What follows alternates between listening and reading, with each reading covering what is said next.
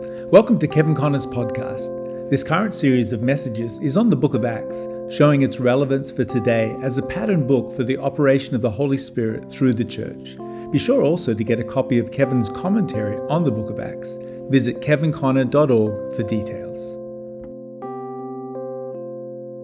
I'd like you tonight to turn your Bibles to the book of Acts. And we're going to just have a brief overview of Acts chapter 24, 25, and 26. So let's turn to Acts chapter 24.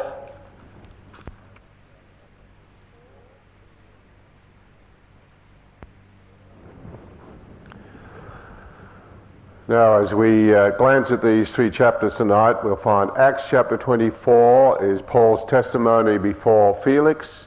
Acts chapter 25 is Paul's testimony before Festus, and then Acts chapter 26 is Paul's testimony before King Agrippa. Now, just before we pick up some of the important points there, I'd like to remind you of some things that we have looked at in the past sessions. So I'm going to refer back to Acts chapter 9. Now, we find what's happening here in Acts chapter 24, 25, and 26 is that the word of the Lord to Saul, as he was then, is being fulfilled, particularly through who I believe Ananias was a prophet and gave him a prophetic word after his conversion on the road to Damascus. So in Acts chapter 9, 15, just reminding ourselves, the Lord said to Ananias, go. The Lord said to him, go, for he is a chosen vessel of mine to bear my name before Gentiles, kings, and the children of Israel, for I will show him how many things he must suffer for my name's sake. So you'll note the order there, as we've looked at on a previous occasion. Number one, Paul's testimony. He was chosen to bear the name of the Lord. Number one, before the Gentiles. He's been doing this in the founding of the Gentile churches, along with Barnabas and Silas and the apostolic teams there. Number two, he was to bear the name of the Lord as a vessel before the children of Israel. And we see this before the Sanhedrin. And then number three, he was to bear the name of the Lord as a vessel before kings or before rulers. And so we've seen Paul's testimony and witness to the Gentiles. We've seen it before the Sanhedrin and the rulers of Israel. Now particularly we're seeing the fulfillment of this prophetic word that he would bear witness of the name of the Lord before kings and before rulers. And so we have in Acts chapter 24 the governor Felix, in Acts chapter 25 the governor Festus, and then Acts chapter 26 King Agrippa. Now, there's some very important things to remember what's taking place here. And the Lord just sort of opened this door to Paul here, where he could testify of him before these rulers, before he went on to Rome. And we notice that in these testimonies here that the Lord really gave Paul a tremendous opportunity of testifying about the gospel, and we see the distinct wisdom of God in the approach here before these men. Now, there's some scriptures I'd like to remind you of because I believe these things are being fulfilled here in Paul's testimony. And so I'm going to read several scriptures, first of all, as a foundation to what we'll be sharing here. Now, in Matthew's Gospel, chapter 10, we have the account of Jesus sending forth the 12 apostles. And here we have in the book of Acts, of course, the Apostle Paul we're looking at particularly. But in Matthew's Gospel, chapter 10, and verses 16 through to 25, listen to the language that we've got here as Jesus talks to the 12 apostles.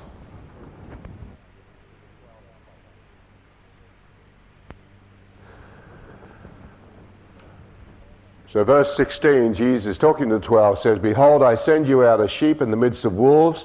Therefore be wise as serpents and harmless as doves. Paul is going to be before, as it were, a pack of wolves here, and he certainly depends upon the wisdom of the Lord, and is certainly wise as a serpent, harmless as a dove. Jesus continues, but beware of men, for they will deliver you up to councils and scourge you in their synagogues. And Paul has experienced that as he's gone from town to town, generally preaching in the synagogues to the Jew first and then to the Gentiles. Then in verse 18, and you will be brought before governors And here Paul is being brought before the governor Felix, the governor Festus, and then continues on, and kings for my sake, as a testimony to them and to the Gentiles. So Paul is going to be brought before King Agrippa also, and Gentile people who are going to be gathered in the court. The Lord continues on here and says, but when they deliver you up, do not worry about how or what you shall speak. I want you to notice that. Do not worry how or what. The how or the what. How you're going to speak. Well, you know, because all of us go through that, oh, how am I going to say it? You know, or what am I going to say? So the how is the manner and the spirit in which you say it. The what is the material. And it's quite evident that Paul didn't have a chance to get a testimony sort of all written out and a prepared testimony when he suddenly brought before court. But it was in his heart. And so as the Lord Jesus said here, when they deliver you up, do not worry about how or what you should speak, for it will be given to you in that hour what you should speak. For it is not you that speak, but the Spirit of your Father who speaks in you. So very clear scripture here. Jesus gave it to the 12 apostles, but it's well applicable to Paul and to all of us in that sense. So Paul is not going to worry about how he's going to speak or what he's going to speak when he's brought before the councils and before governors and King, and in this case King Agrippa. Now let's turn to Luke chapter 21. And in Luke's Gospel, chapter 21, we have a very similar vein of thought. So Luke's Gospel, chapter 21, and I'd like to read verses 12 through to 19, which is of a similar vein. So Luke chapter 21, verses 12 through to 19. And Jesus again talking to the 12 apostles, of course.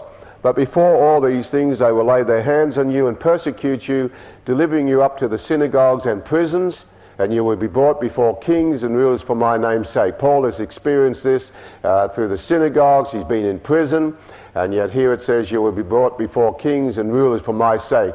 And here Paul is going to be before King Agrippa and before the rulers, the governors. Jesus says here, but it will turn out for you as an occasion for testimony. Therefore, settle it in your hearts not to meditate beforehand on what you will answer, what you will speak. For I will give you a mouth and wisdom which all your adversaries will not be able to contradict or resist. And that's exactly what's happening. God is going to give Paul a mouth and wisdom and a testimony that none of his adversaries will be able to contradict or resist. And Paul doesn't have to sort of meditate beforehand, oh, what am I going to say, how am I going to say it, as we've already read. Now, there's one other scripture in the Gospel of John I'd like to look at also, and then we'll go back to the book of Acts and touch on the high spots of Paul's testimony. John chapter 16, and we'll read verses 1 through to 3, or 1 through to 4 might be better, and then on 7 through to 11. Jesus said to the apostles again here, but these things I have spoken to you, that you should not be made to stumble, you'll not be offended. They will put you out of the synagogues, and Paul experienced that. Yes, the time is coming that whosoever kills you will think that he is doing God a service or offers God service. And these things they will do to you because they have not known the Father nor me.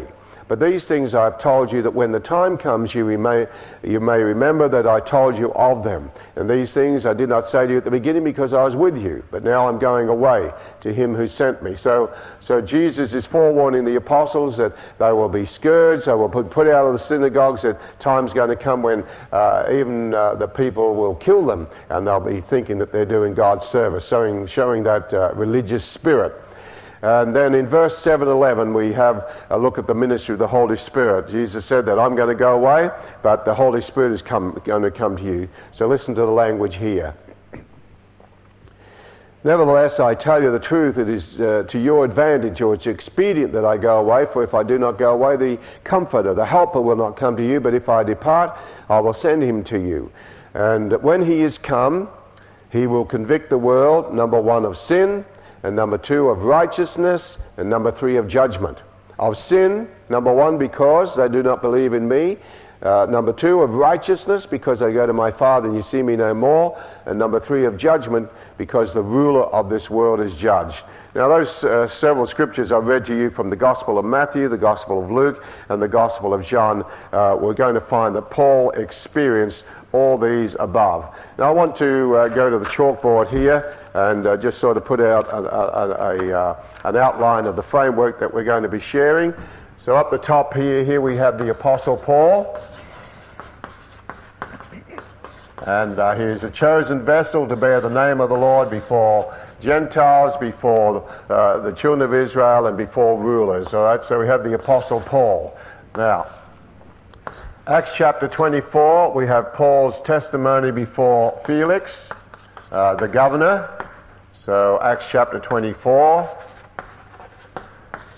And then number 2 here, we have Paul's testimony and witness before Festus, who actually took Felix's place. And this is Acts chapter 24. And then in Acts chapter 25, correction there, Acts chapter 25. And then we come to Paul's testimony before King Agrippa. And this is given in Acts chapter 26.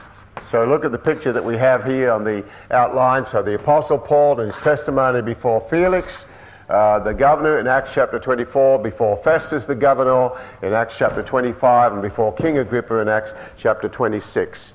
So we're going to look just very briefly at these 3 men, because each of them actually present a very excellent and interesting character study as we see their response and reaction to Paul's testimony.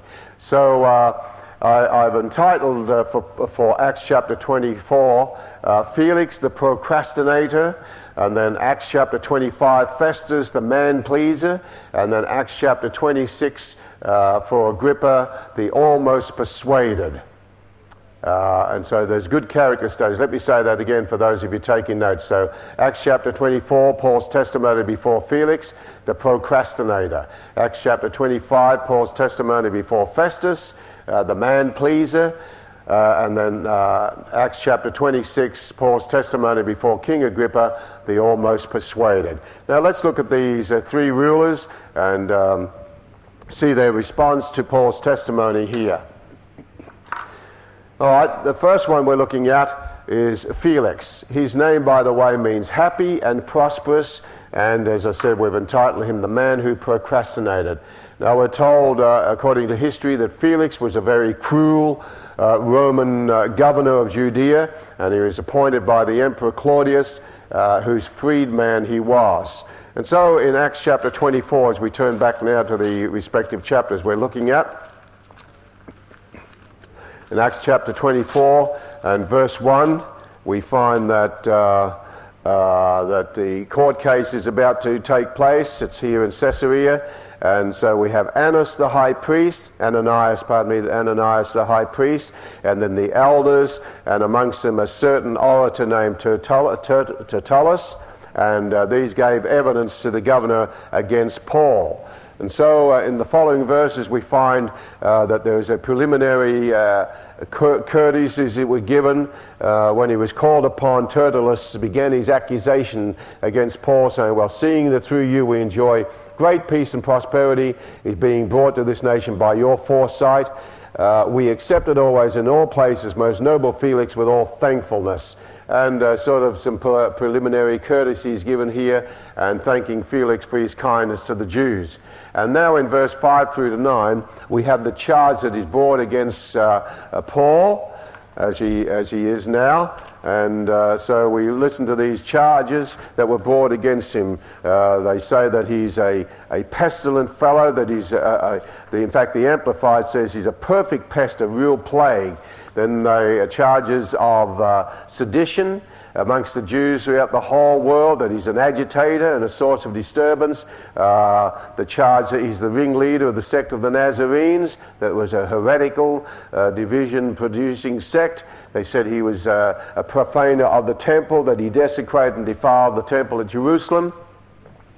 And he goes on to say that they would have judged him by Jewish law if the chief captain hadn't taken the matter out of their hands and put Paul under Roman Jewish diction there.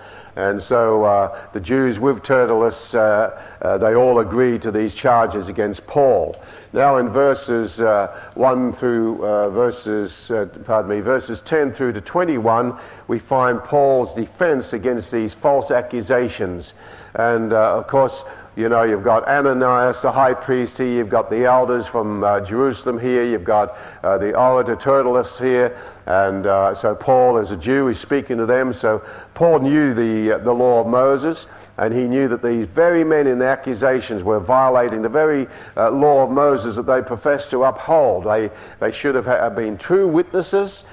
Instead, they were false witnesses and trumped up charges. So Paul denies the charge that he was causing dispute in the temple and the synagogue or in the city, and he challenges them that they cannot even prove the things that they're accusing him of. And so Paul then gives his testimony that what they called heresy, he does worship God, and he admits that he does believe in the law of Moses and the prophets, but that the law and the prophets all pointed to the Lord Jesus Christ. And he goes on to say that the hope that he has, the hope in God, is the hope of the resurrection. He says in verse 15, I have hope in God, which they themselves also accept, that there will be a resurrection of the dead, both of the just and the unjust. And so Paul testified that he endeavored to have a clear conscience before all men. Goes on to say that when he was in Jerusalem, he was fulfilling a vow in the temple, and the Jews saw him in the temple, the Jews from Asia, and that this was the whole thing that caused the uproar, because they thought that he had taken a Gentile into the temple area with him, which was against the law. And so he was arrested falsely and charged falsely. And then Paul ends up his testimony here and say, well, these Asian Jews should have been here to give evidence at the court if they had any charges. And so we find here that the high priest and the elders couldn't give any true charge against him, except that he really upset the Sanhedrin when he talked about the hope of the resurrection, because as we've seen previously, the Pharisees believed in the resurrection and the Sadducees didn't. And so we have Paul's defense here before Felix, and the case of the judgment. Now what we find as we go on in verse 24 and 25, after Felix hears this testimony of Paul, and it's very interesting that we're told that Felix had more accurate knowledge of the way. And through the book of Acts, so our translation doesn't always bring this out clearly, the early church and early Christians were called people of the way. In fact, there's 1, 2, 3, 4, 5, at least 6 designations for the people in the book of Acts, the people who belong to the Lord. Let me just say them briefly. In Acts chapter 9 and here, number 1, they are called the people of the way. Jesus said, I am the way, the truth, and the life. So they were people of the way. Number 2, they were called those who belong to the sect of the Nazarene, Acts 24, verse 5, in this very chapter. Number 3, they were called Christians, Acts 11 and verse 26. Number 4, they were called disciples, Acts 9:31. And number 5, they were referred to as believers. Believers were the more added to the Lord, Acts chapter 2. And then, of course, the corporate name of all was the church. And the Lord added to the church daily those that were being saved, Acts 2:47. And so we find that in this chapter, Felix heard these things in verse 22, having more accurate knowledge of the way. He adjourned the proceedings and said, oh, well, I'll make a decision. So he actually procrastinated, and he wanted to hear more about the faith in Christ. Then we find that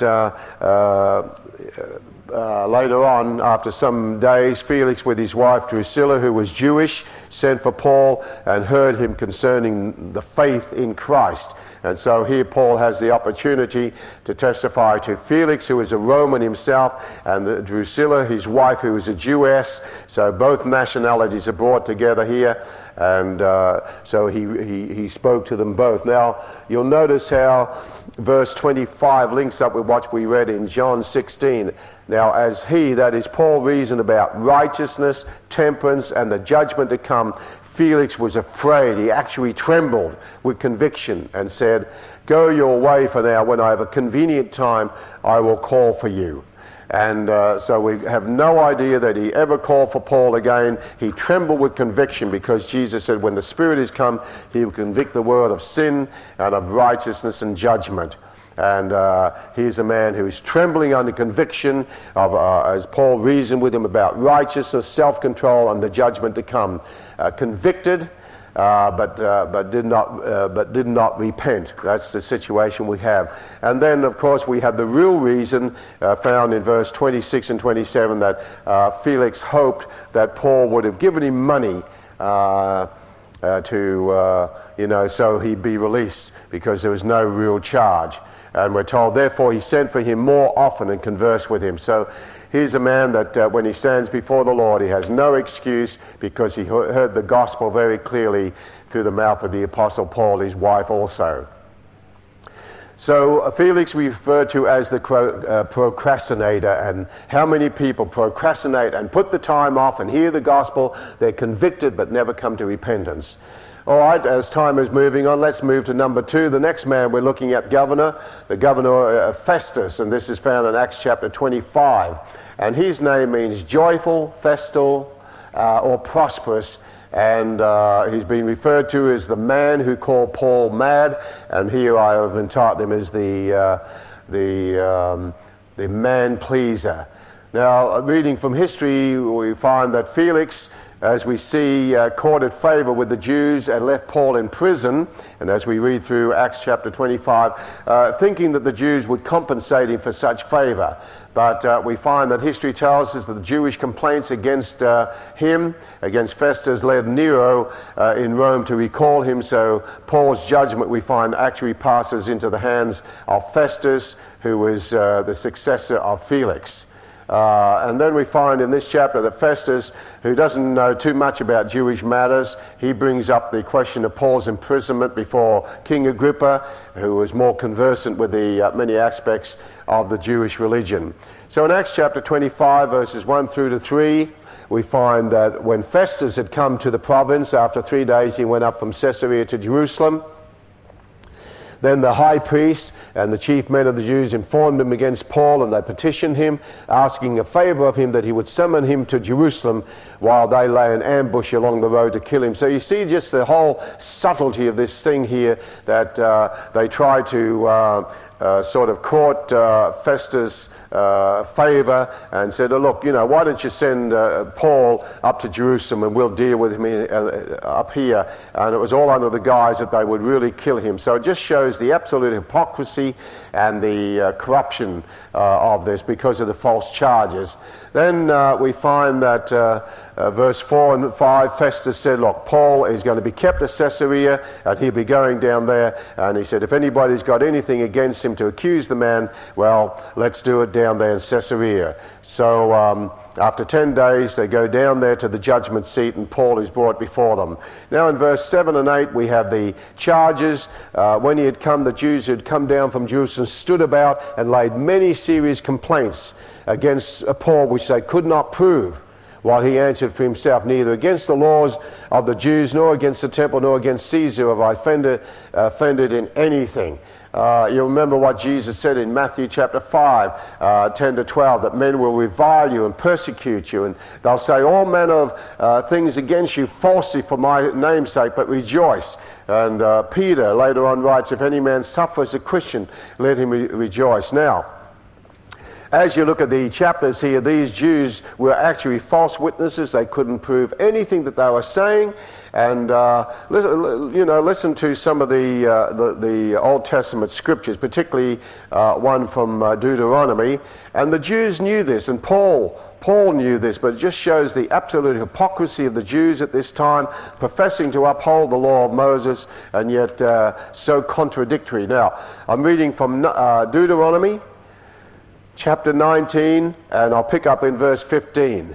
It says, and this is concerning the law of witnesses. Now remember, we have the law of witnesses here against Paul and the charges that they're bringing him. So listen to the law of Moses on the law of witnesses. In verse 15 of Deuteronomy 19, one witness shall not rise against a man concerning any iniquity or any sin that he commits, By the mouth of 2 or 3 witnesses the matter shall be established. If a false witness arises against any man to testify against him of wrongdoing, then both men in the controversy shall stand before the Lord, before the priests and the judges who serve in those days, and the judges shall make diligent inquiry. And indeed, if the witness is a false witness who has testified falsely against his brother, then you shall do to him as he thought to have done to his brother. So you shall put away the evil person from among you. And those who remain shall hear and fear, and hereafter they shall not again commit such evil among you. Your eye shall not pity, but life shall be for life, eye for eye, tooth for tooth, hand for hand, and foot for foot. And so it's very clear here. Now, you see in Acts chapter 20 and onwards, in fact, throughout the book of Acts, the witnesses against Paul are actually false witnesses. They're witnesses just as they did against Jesus. They contradict each other.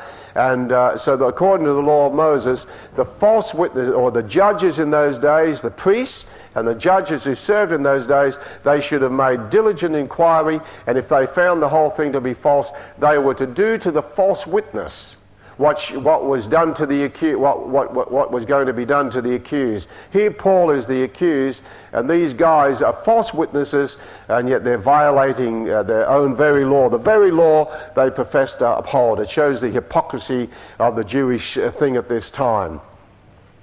Now, as we go back to Acts chapter 24, so as we've been saying, according to the law, if the false witnesses arose, they were to be stoned. Only in the mouth of 2 or 3 witnesses could another be judged. Now, Paul goes on to say he has done nothing against the law of Moses, number 1, nothing in the temple, sacrilegious, number 2, and he's spoken nothing against Caesar, number 3. It's very similar to Jesus. When they tried to trick Jesus, he said, well, bring me a penny. And he says, whose image and superscription is this? They said, Caesar's. And so Jesus, by a word of wisdom, because he was wisdom personified, said, render to Caesar the things that belong to Caesar, and render to God what belongs to God. And here Paul confirms the same thing in Romans chapter 13. He said, we're to render to every man his dues. So render to Caesar the things that belong to Caesar, and the things that belong to God. So it just shows the whole hypocrisy of this court case here, that they cared nothing about Caesar or Rome, the Jews, and yet they professed to uphold the law. Now you'll notice in verse 9, here Festus, as we've called him, is the man-pleaser. But Festus, wanting to do the Jews a favor and to please the Jews, answered Paul and said, are you willing to go up to Jerusalem and there be judged before me concerning these things? And notice Paul's answer. And he's using his dual citizenship. He's also has Roman citizenship. And so he says, I stand at Caesar's judgment seat where I ought to be judged. To the Jews I've done wrong, as you very, very well know. If I am an offender or have committed anything worthy of death, I do not object to dying. But if there's nothing in these things of which these men can accuse me, no one can deliver me to them. I appeal to Caesar. And so Paul, I believe that Paul here felt he would rather be judged by Roman law, which had some measure of justice in it, than by Jewish law, because of the corruption. Here the law, the Jews are professing to uphold the law, at the same time they're breaking it. And so Paul felt he'd be safer under Roman law than Jewish law, so he appeals to Caesar. And I believe this was all in the plan of God, because God, as we've seen on the previous occasions, the Lord had said to Paul, as you bore a testimony before me in Jerusalem, so you must bear testimony before me and for me at Rome. And so when Paul said, I appeal to Caesar, I believe that was all in the plan of God. All right, so that's a brief look at Festus, who is the man-pleaser, a spiritually ignorant man, and yet a man-pleaser. Now, for our last number of moments, we come to Agrippa. And so as we see in our diagram on the chalkboard, we have the Apostle Paul's testimony before Felix, Acts chapter 24, his testimony before Festus, Acts chapter 25, and now his testimony before King Agrippa, who is a king here and not just a governor. Now we find, according to history, that they're actually that Herod, or the Agrippa here, actually is Herod Agrippa II, and he's son of Herod Agrippa I, who was the grandson of Herod the Great. And according to history, we find that from about AD 50 or throughout this period of time, BC, actually there was a long line of Herods, and I have them on my notes before me. Number one, there was Herod the Great, who was Tetrarch of Judea in BC 41, king of Judah, BC 41 to 4, and he was a very liberal and tyrannical and cruel king. And he was the one that issued the murderous edict against the children of Bethlehem, as we see in the Gospel of Matthew. Then number two, there was Herod Antipas, son of the former, and he was the Tetrarch of Galilee and Perea, BC 4 through to AD 39, and he was the murderer of John the Baptist, as we see in Matthew 14. And then number three, we have Herod Philip, who was the son of Herod the Great, and he married Herodias, the adulterous relationship there, and he lived and died in private life. Then we have number four, Herod Philip the second, son of Herod the Great, and he was Tetrarch of Batanea, Iturea, AD or BC 4 through to AD 34. In Luke chapter 3 verse 1. And then number 5, we have Herod Agrippa I, who is grandson of Herod the Great, Tetrarch of Galilee, king of his grandfather's realm, AD 37 to 44. This is Acts chapter 12, 1 to 19. And number 6 here, we have Herod Agrippa the second, son of the former, and king of consolidated tetrarchies, AD 50 to AD 100 in Acts chapter 25 and 26. So that's the Agrippa we're looking at, or the Herod Agrippa of the line of Herods. And he actually lived to see the destruction of Jerusalem in AD 70. His father was eaten by worms, as we read in Acts chapter 12. And so here Paul is standing before this Herod Agrippa, AD 62, and he's giving his testimony. And so you can see what an ungodly line of rulers in this line of Herod, right from Herod the Great right through to this present Herod Agrippa. Herod's name, by the way, means heroic, and Agrippa means one who at his birth causes pain. And so he is the great-grandson of Herod the Great. And we refer to him as the almost persuaded person. So Felix is the procrastinator, Festus is the man-pleaser, and Agrippa here, Herod Agrippa, is the almost persuaded person. Now, in Acts chapter 25, the last few verses here, verses 13 through to 27, we find that Festus, having talked to Agrippa and saying, well, I don't know too much about Jewish matters, and so I want you to handle this.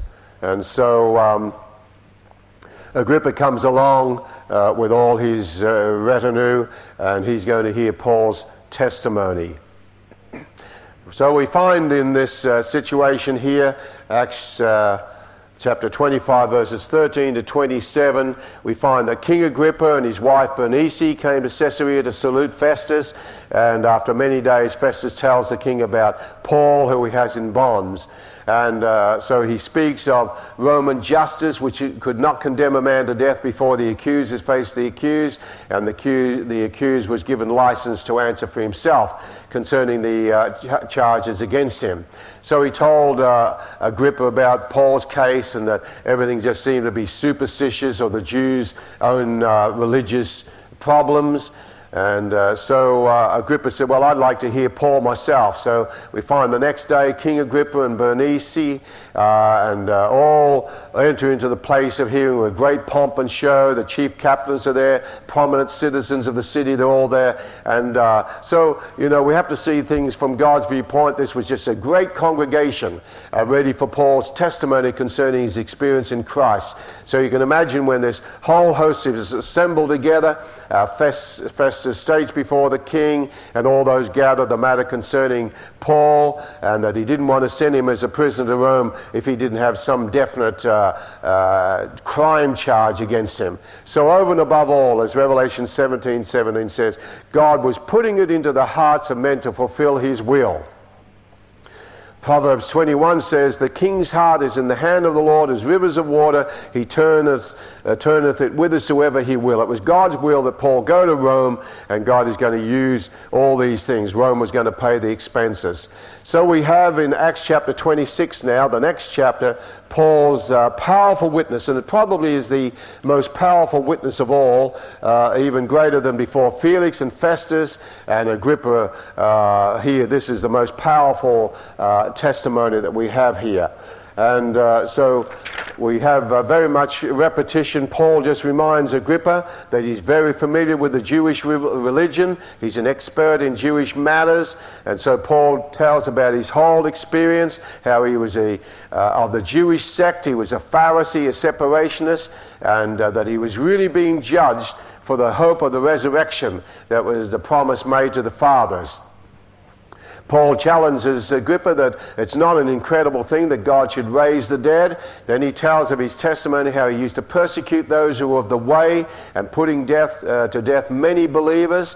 He tells how he was on the road to Damascus and how the light above the brightness of the noonday sun shone down and he saw the glory of God in the face of Christ.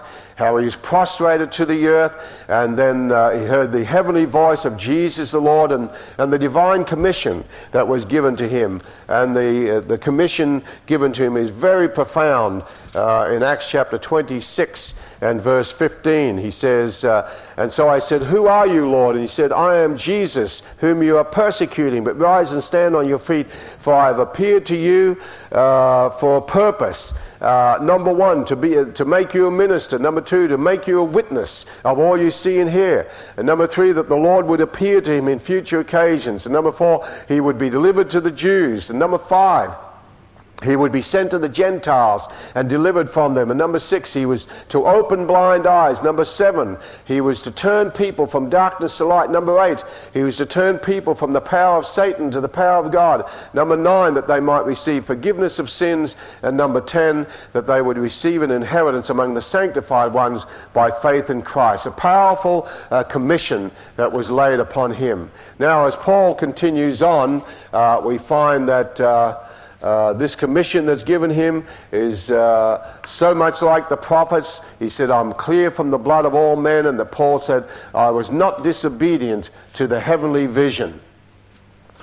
Not disobedient to the heavenly vision, but testified at Damascus and from then on. And you'll notice that Paul in verse 20, he says that he was to preach repentance towards God, turning to God, and do works meet for repentance and faith towards our Lord Jesus Christ.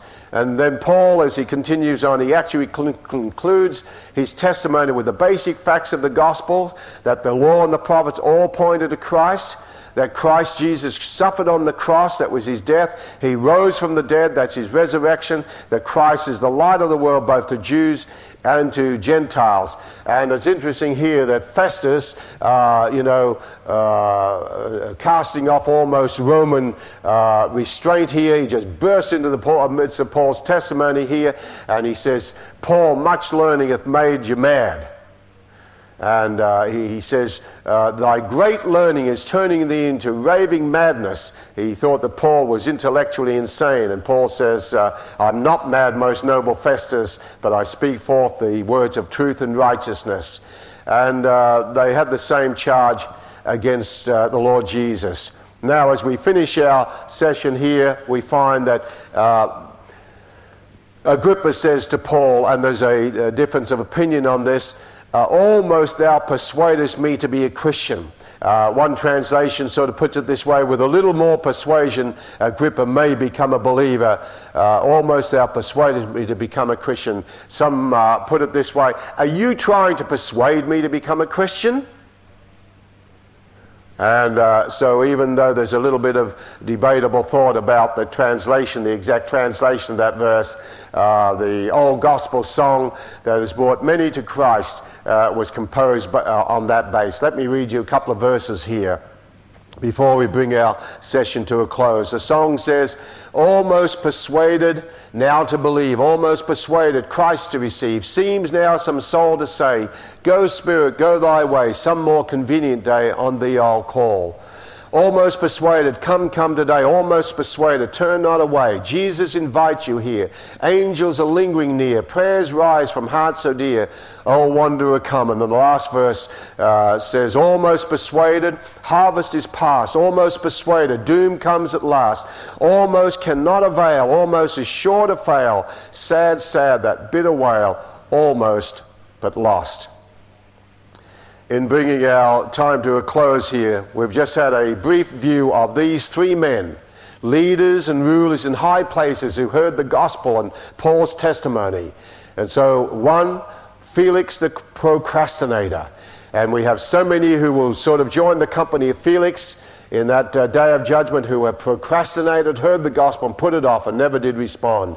And then Festus, the man-pleaser, wanting to please the Jews and that, he puts it off and also hoped for more money and said Paul was mad. And so we have those people who join the Festus company who are man-pleasers, just after money, materialism, rejecting the gospel. And then finally we have Agrippa, King Agrippa, the almost persuaded, and those who were almost persuaded but lost. The final thought I'd like to leave with you is this, that one day all this that we see in Acts chapter 24, 25, 26 is going to be reversed. Instead of Paul being on judgment before the judgment seat of Rome and being judged by those in authority, these men are going to stand before the great white throne judgment of God. The Lord Jesus Christ will be the judge himself.